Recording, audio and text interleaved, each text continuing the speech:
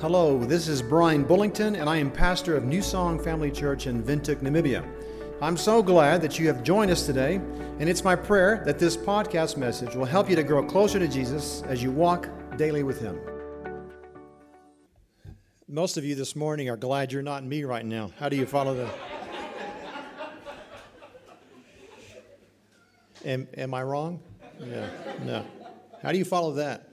I need to get a hat. I need to get a pink pullover, and I do like Nike. I do have Nike shoes, but not on this morning. So, Franklin, thank you.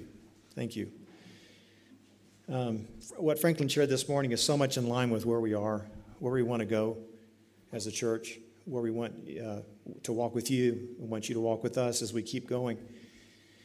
I want to just keep going and off of what Franklin said this morning and read to you a spoken word written by a great hymn writer of the 1800s. This is what he said. I come to the garden alone, while the dew is still on the roses, and the voice I hear falling on my ear, the Son of God discloses. And He walks with me, and He talks with me, and He tells me I am His own, and the joy we share as we tarry there, none other has ever known. He speaks, and the sound of His voice is so sweet. The birds hush their singing, and the melody that He gives me within my heart is ringing. And He walks with me, and He talks with me, and He tells me I am His own. And the joy we share as we tarry there, none other has ever known. He walks with me, He talks with me, and He tells me I am His own. And the joy we share as we tarry there, none other has ever known. I wish I had this memorized like Franklin. This song, this hymn, is the description of this sweet conversation with God, this sweet friendship with Jesus.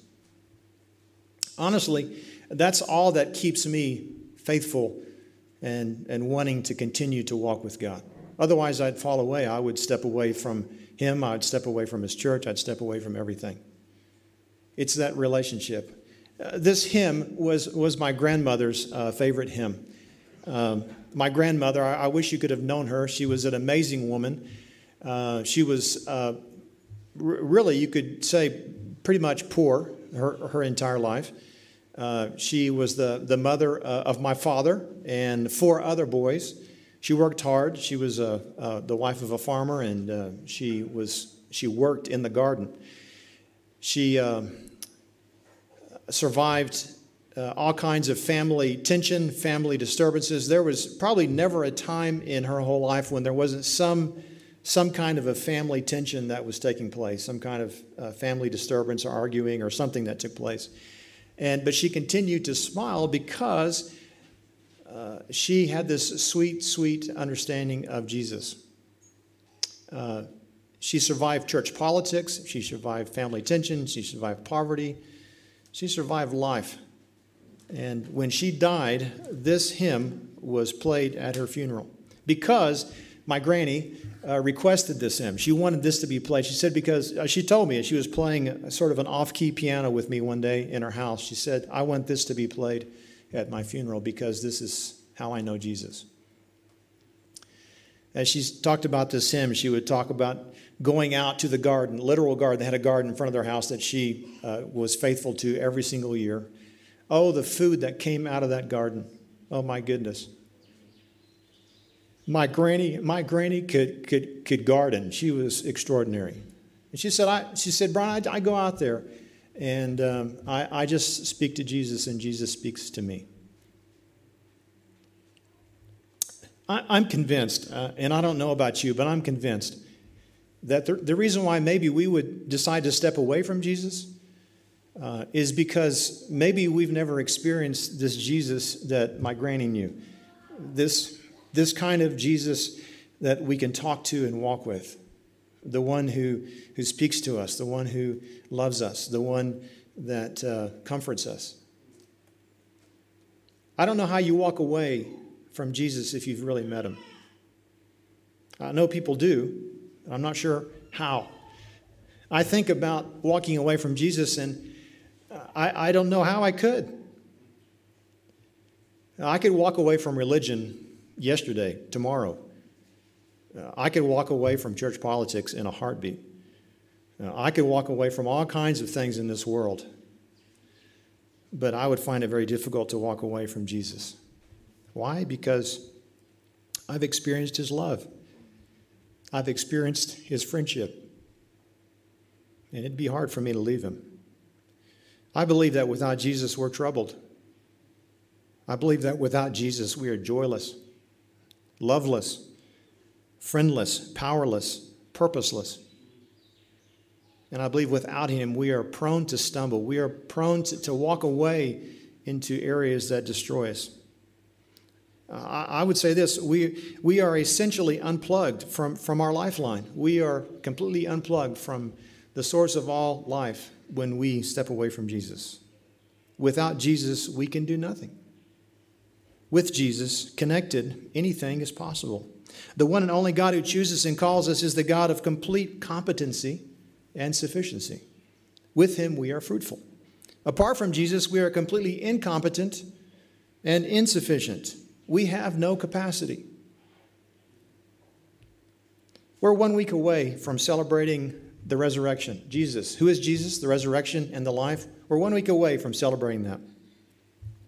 The resurrection is the evidence of the living God, the one who sits today at the right hand of the throne of God, interceding for us day and night. The living Jesus today, right now, is praying on your behalf to his Father. He's pleading your case this morning. We know that to be true. Who is Jesus? Jesus is our lifeline. John 15:5 says this, I am the vine, you are the branches. He who abides in me and I in him bears much fruit. For without me you can do nothing. John 15:5. Without him you can do nothing. We have no capacity outside of Christ. This is what he says. He says, dwell in me. Jesus said, dwell in me and I'll dwell in you.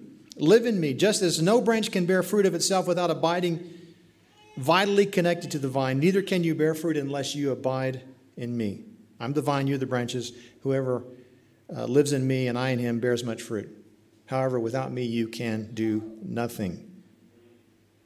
Nothing. Absolutely nothing. Jesus, who's Jesus? He's the true vine. He's the life source. He's our lifeline. The history of this, the picture of this, Jesus is talking to his disciples before he's crucified. And what is this picture of the vine? I am the vine. Most of us who've never been around a vineyard don't really understand what that would be, unless you're maybe, the Bassingthwaites who had a vineyard. They understand vines. I don't know if you've ever seen a vineyard, but this idea of Jesus being the vine, being the source, the lifeline is what he's saying. The people he would be talking to, Jesus in John, who he's talking to in that day, in that moment, would understand the vine. Because Israel, their nation was represented as a grapevine. This picture of a grapevine was posted on front of the temple. It was on the doors of the temple. And they understood Israel, their nation, to be the vine. And Jesus is saying, I'm the vine. This is a huge statement. Basically, what Jesus was saying is that I know that you consider that Israel, your nation, nationalism to be your source of life. I'm telling you that I am the source of life. Huge. The vine was massive. This vine stamped onto the doors of the temple. People who actually worshipped in that temple, sometimes they would melt gold down that they owned of jewelry, and they would give it to artists who would actually add another branch to this vine of the door of the temple. And you can just imagine these priests and Sadducees and others walking into the temple and pointing out their vine. That's my vine, that's stuck on the door. This is huge for them. They understood this picture, this idea. When Jesus says, I'm the vine, he's saying, I am greater than your nationalism. I'm greater than your culture. I'm greater than all the things that you hang on to for life. This world, everything in this world that you hang on to for life, I am actually better than that. I'm the vine. I'm the source. I'm the lifeline. Without me, you can do nothing, he says. This morning, you're probably asking yourself, okay, what is he talking about? Nothing? I think if I interviewed any of you this morning, you could tell me everything you did this week, right? You're busy? Everyone busy? Everyone busy this week? If I looked at you and said, you've done nothing this week, it probably would be offensive to you, wouldn't it? Unless you sat home, for a whole week and did nothing. Maybe you would say, yeah, you're right. I've been a lazy person this week. But nothing. What defines nothing? What really is nothing? When you get right down to it, nothing is defined as anything done outside of God's purposes. Anything you do that's not part of God's purposes and His plans is called nothing. A boy comes home from school and his parents ask him, "What'd you do at school today?" Nothing. I don't know why guys are like that, but they're like that. A wife comes home and asks her husband, what they're thinking about, and husband says nothing. And by the way, that's really true, if you're wondering. You think maybe they're hiding something from you? No. They really are thinking about nothing. Guys have that. It's like a superpower. Guys have the ability to actually think about nothing. And just a heads up, little caveat here, a little tip for you, girlfriends and wives, as you contemplate the future of your life with this man, understand that by trying to pull something out where there is nothing is futility. All right? Because where there is nothing, there really is nothing. Now, women, for you, there's always something there, right? Exactly. Now, a guy can ask, what are you thinking about? And there's just like a week of conversation that my wife really is thinking about something all the time. I've had to learn that. I didn't realize that it's unbelievable that the woman's mind that is always contemplating. But guys, nothing. But guys want to live for something, right? There's not a single guy here in this room that doesn't desire to have purpose in their life. We don't function very well when we don't live for something. Nothing is defined as anything done outside of God's purposes. This is what Paul said in Philippians 3. He says, I count everything else of loss compared to knowing Jesus Christ, of whom I've suffered the loss of all things, and count them as rubbish that I may gain Christ. That was Paul's perspective, one guy's perspective, that nothing in this world meant anything to him except for knowing Christ. Everything else is rubbish compared to knowing Jesus Christ. This is what he said, I want to know him and the power of his resurrection and the fellowship of his sufferings, being conformed to him in his death. Knowing Jesus and the power of his resurrection was and is something. It's everything. I am the vine, Jesus says. You are the branches. He who abides in me and I in him bears much fruit. We have purpose, for without me you can do nothing. Look, John 13 through 16 is this sweet words of Jesus to his disciples. John 13 is that chapter where we read that Jesus took the feet of the disciples and washed their feet, having intimate conversation with them. We move on to John 14. John 14, he says, do not let your hearts be troubled. Look, you have to understand that when Jesus says, I'm the lifeline, his motivation in telling us that is that he wants you to understand that you don't have to be troubled. You don't have to be joyless. You don't have to be purposeless. Jesus is the source of all peace, joy, purpose, direction. That's the invitation of Christ. He says this. This is all through the book of John. John 6, verse 35. Whoever believes in me shall never thirst. John 7, verse 38. Whoever believes in me, out of his heart will flow rivers of living water. John 11, verse 25. Whoever believes in me, though he die, yet shall he live. John 12, verse 46. Whoever believes in me will not remain in darkness. We will see our purpose. We will see the revelation of God. We will see life. He said, if you believe in me, you're going to do greater things. Greater things. You think, how can I do greater things than Jesus? But we see this, right? We see this in Acts chapter 2. We see Peter preaching his first sermon. How many were added that day? 3,000 people actually believed and repented and decided to follow Jesus. That's the greater things that Jesus is talking about, this fruit bearing. You're going to do greater things than I did because I'm going to the Father. I'm going to send you the Spirit of God. Jesus motivates us this way. When he says, I'm the vine, he says, I'm the vine, and therefore you don't have to be troubled. You can have peace. You can have joy. Your prayers will be answered. I'm not going to leave you as an orphan anymore. You will have a home. You'll have a father. He says in John 14, he says, I'm going ahead of you. In my Father's house, what? Are many rooms. He says, I wouldn't have told you this if it wasn't true. There's a place for you. There's an eternal place with me. Gracious me. In Christ is everything. Without him, we can absolutely do nothing. Jesus motivates us. I don't know if you don't know Jesus this way, then you've not experienced this kind of joy. And therefore, it might be easy for you to say, okay, I can step away from this. Maybe you haven't experienced this kind of peace.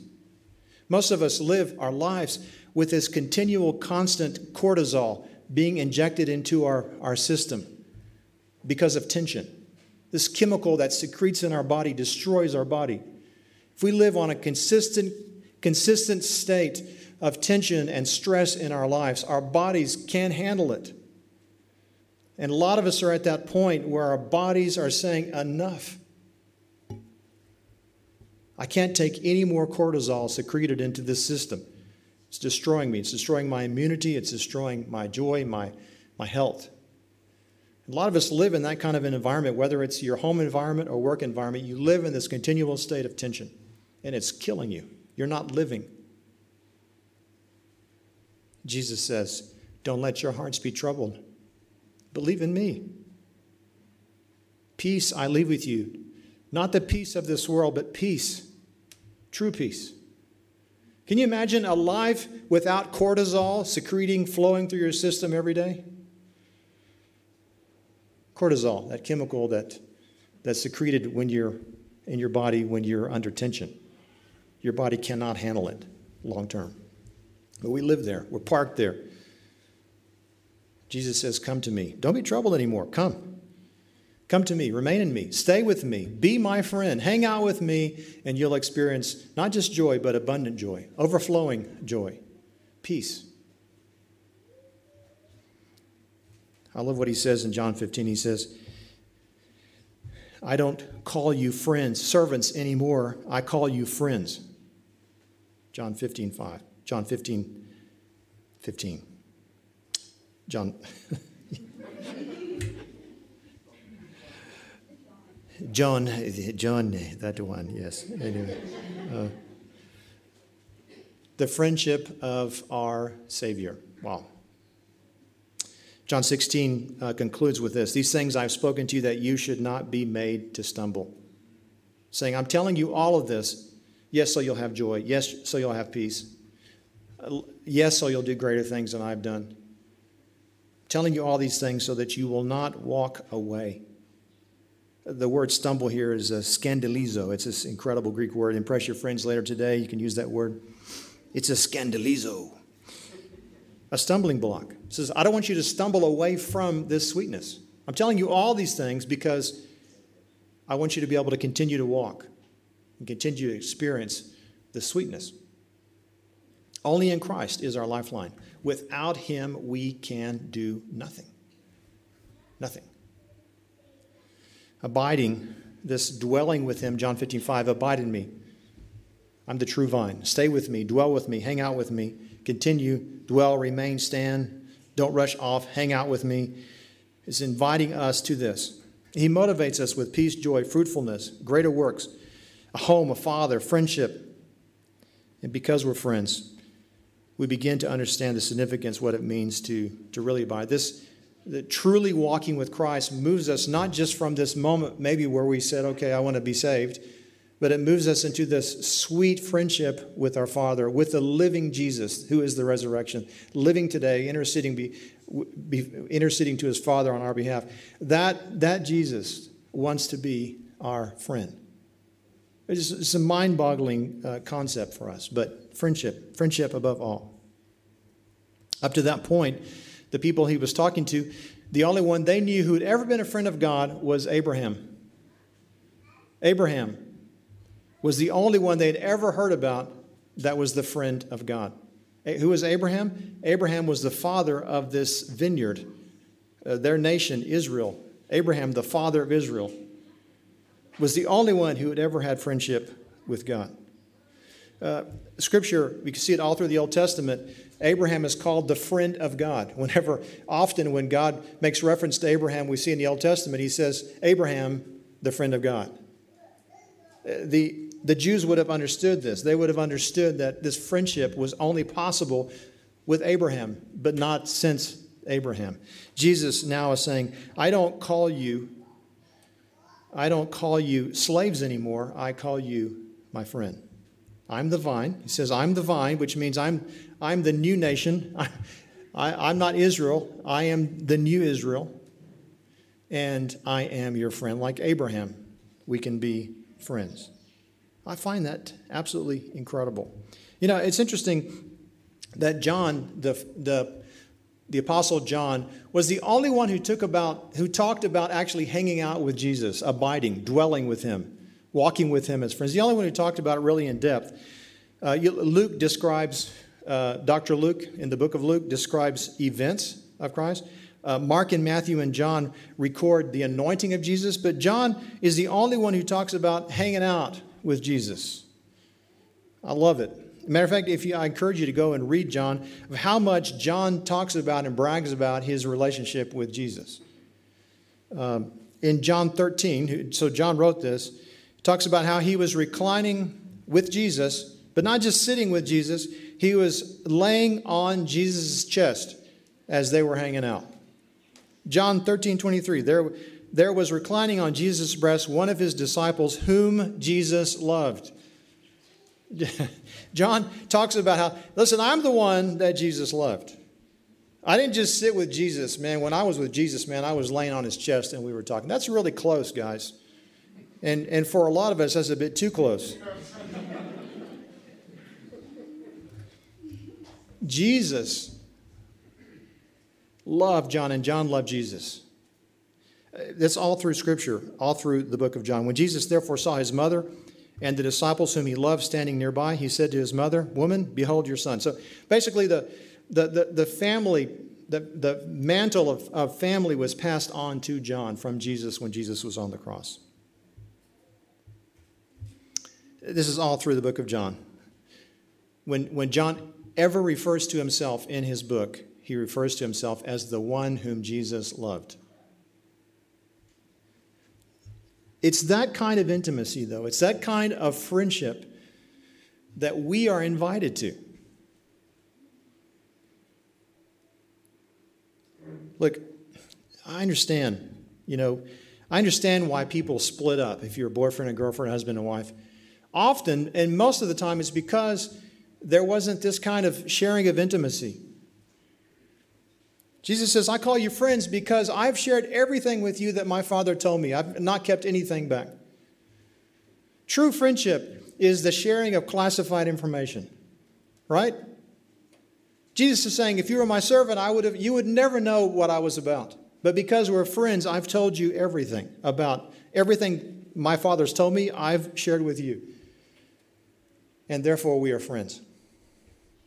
A lot of marriages and relationships break up because one or the other was unwilling to share classified information. Do you have classified information you're keeping from your girlfriend, boyfriend, your spouse, your friends? Classified, only I get to know, only I get to understand, only I get to have this information, cannot be shared with anyone else. And very often that's why your relationships don't work, is because you don't share your heart. I spoke recently to a young lady who is about to get married, and they were saying one of the things that makes their relationship so good is that they have it's a safe place with each other. They're able to share everything. They've shared all the classified information of their past, and they still love each other. And they continue to be open and honest about those things. Jesus invites us to a relationship where we are exposed to his classified information, right? We get to hear his purposes and his plans. We get to hear how he feels, what he's thinking. We get to share that with him as well, what we're thinking and what we're doing and about. That's a relationship. That's an enticing relationship, right? Maybe your picture this morning is of a picture of a kind of a religious experience instead of a relationship. And maybe that's your whole picture of Jesus Christ is church. Maybe that's all it is, or religion or politics. Everything that is outside of this intimate, wonderful friendship that we can have with Jesus. Abide, he says, dwell with me, hang out with me. Apart from me, you can do nothing. Nothing. And he invites us to continue to dwell with him, to tarry, because he is the vine. He's the source. He's our lifeline. He's the source of all life. And so I need to do whatever I can to walk with him. Jesus says when he went and he was crucified, came back to life, when he ascended back into heaven, what happened? He sent the Holy Spirit, right? That's what Acts is about. That beginning of the book of Acts is this story of Pentecost when the Holy Spirit came. And so that the Spirit could be with anyone. All of a sudden now everyone can have access to the Spirit of God. The Spirit of God is necessary for that friendship. The Spirit of God is necessary for this walking in direction, this constant comfort, this leading, hearing God's voice. That's why my granny could stand in a garden and walk and talk with Jesus. You read the lyrics of this hymn and you think, this is just fairy tales. It's like, who walks and talks with Jesus? Really? You talk to anyone who's been loved by Jesus. You talk to anyone who's known him, and they will tell you the same thing. Oh, it's sweet to walk with Jesus. It's sweet to hear his voice. I couldn't live without it. My granny could not live without Jesus because she had experienced living friend Jesus. And she was faithful to her Jesus until the day she died. And continues to be an example to this grandson and to many, many others of what it means, what it really means to be a child of God. Something beyond the church, something beyond religion, something beyond doctrine. All those are important. But honestly, we're being invited into relationship, which transcends all of those things that we're irritated with God about. Sweetness with God. Wow. That's what you're invited to. That's what I'm invited to. It's possible this morning that some of you here have never experienced that. Before you decide to walk away completely, why don't you actually let yourself come before God and say, okay, God, I want that. I want friendship. I want relationship. And I can assure you that once you've met him, once you've experienced his love for you, it'll be hard for you to walk away. You'll just want to continue to walk with him. Let's pray. Lord Jesus, I thank you for your grace.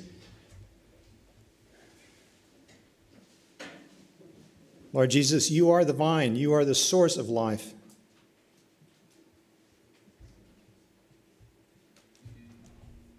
Lord Jesus, we've placed so much hope in so many things.